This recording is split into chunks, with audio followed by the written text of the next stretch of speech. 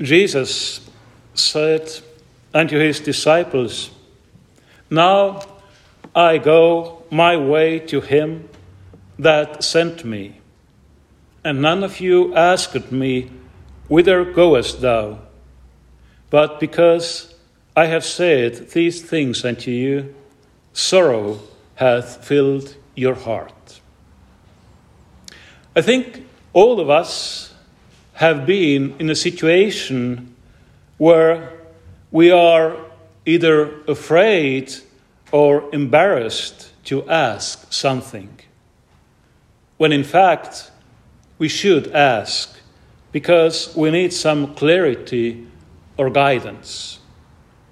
This happens to me quite often, and sometimes it seems to me that there is an important difference between men and women, at least in our family.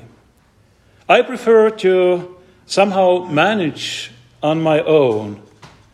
My wife is usually much freer to ask for help, advice, or guidance. And I admit without any hesitation that her attitude is much more reasonable. Nevertheless, I tend to behave the same way again next time.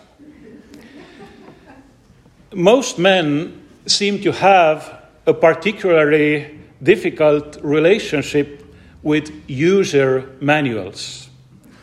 We are ready to even break some new and expensive device first because we are not able to humble ourselves to admit that we cannot get it to work without consulting the user manual. Is it right? All men, raise your hands. Okay. It seems to me that Jesus' disciples were in a similar situation at the Last Supper. They probably sensed that something extraordinary and important was going on. Maybe they understood that something terrible, or at least incomprehensible, would happen soon, but they did not dare to ask Jesus anything. They were just listening, probably trying to comprehend what he was saying to them. Maybe they were putting on a smart face, but in reality, they were in a huge inner confusion, uncertainty, and even anxiety. You probably remember how when Jesus foretold that one of them would betray him, they all began to ask, "Is it I?" thus admitting that they were all capable of betraying Jesus. Fortunately, Jesus did not hesitate. He saw and knew what was happening in the souls of his disciples and told them himself, without asking, everything they needed to hear. Jesus said, "Nevertheless, I tell you the truth. It is expedient for you that I go away. For if I go not away, the Comforter will not come unto you. But if I depart, I will send him unto you. And when he is come, he will reprove the world of sin and of righteousness and of judgment."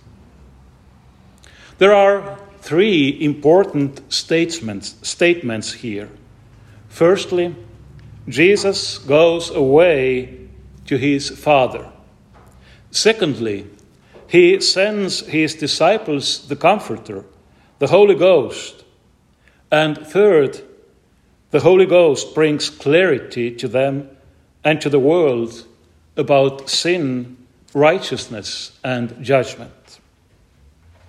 If the first two, Jesus going to the Father and sending the Holy Ghost, are easy to understand, how should we interpret Jesus' third statement about sin, righteousness, and judgment? Jesus says, He will reprove the world of sin and of righteousness and of judgment. Of sin, because they believe not on me. Of righteousness, because I go to my Father, and ye see me no more.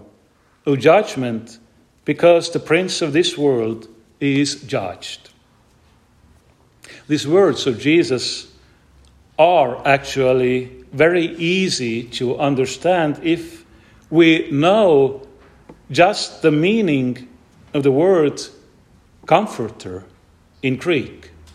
In Greek it is parakletos.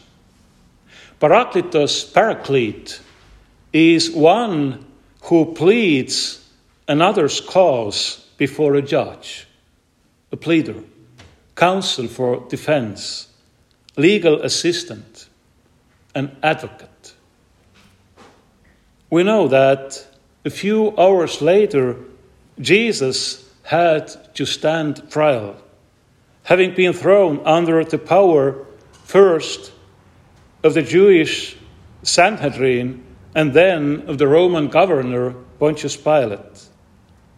Jesus was on trial, accused of blasphemy and sedition, and of course, he was sentenced to death. There is not the slightest doubt that he was condemned to death unjustly, but that was the way it was, and no one thought of stopping this madness. He was executed between two criminals, and all who were around him, with a few exceptions, mocked and blasphemed him, confident that such a fate was well deserved. Jesus foretold a different judgment to his disciples, a judgment which would expose the first one as unrighteous. We could compare it to the Supreme Court, where the Holy Ghost, in the name of Jesus and his disciples, appears before the Supreme Judge, that is God the Father, and proves with complete clarity that the real offender is not the one unjustly brought before the court, but rather his accusers. According to Jesus, the sin of those who are condemned before God is that they have not believed in him. Why is this a sin? Because sin means living contrary to one's true nature. We are made in God's image and his likeness. We are made to live with God, and anyone who rejects Jesus thereby rejects God, the source of his life and being. Jesus is the incarnate Word of God, who has made the true nature of God visible and accessible to us. The nature of God, as St. John says, is love. Therefore, it is also our true calling, and to renounce it is the sin of sins. In Jesus, God puts himself completely under the power of man. And what do men do? They kill him. They crucify God and his love. Every sin against love we commit is a repetition of this greatest crime of humanity. Every time we allow evil within us to win our good and hate our love, we crucify our God again and again. And then the Holy Ghost, that divine advocate, will expose us before the judgment seat of the Father, and we will be condemned along with the wicked and ungodly world and its prince.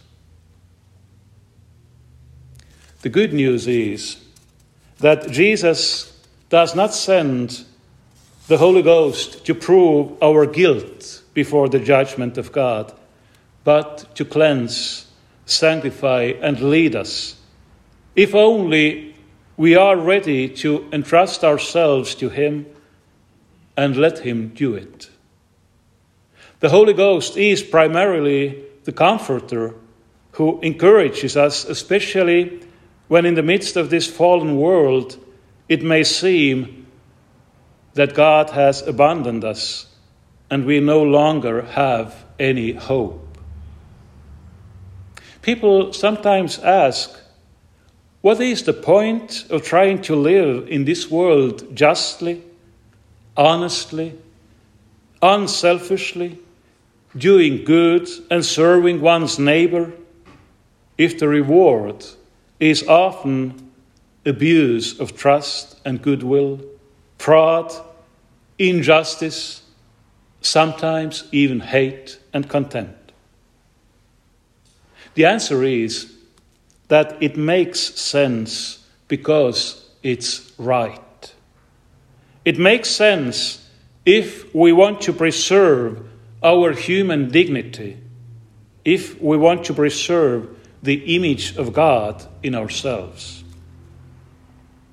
But it makes even more sense because we know that by living in faith, hope, and charity, we follow the example of Jesus himself.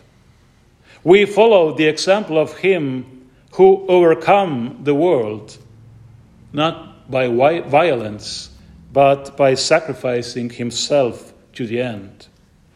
Not with fear of punishment, but with love. Jesus says, speaking of the Holy Ghost, "He shall glorify me, for he shall receive of mine and shall show it unto you." This is how he glorifies Jesus, through us, who have believed in him and received him, thereby becoming God's beloved children.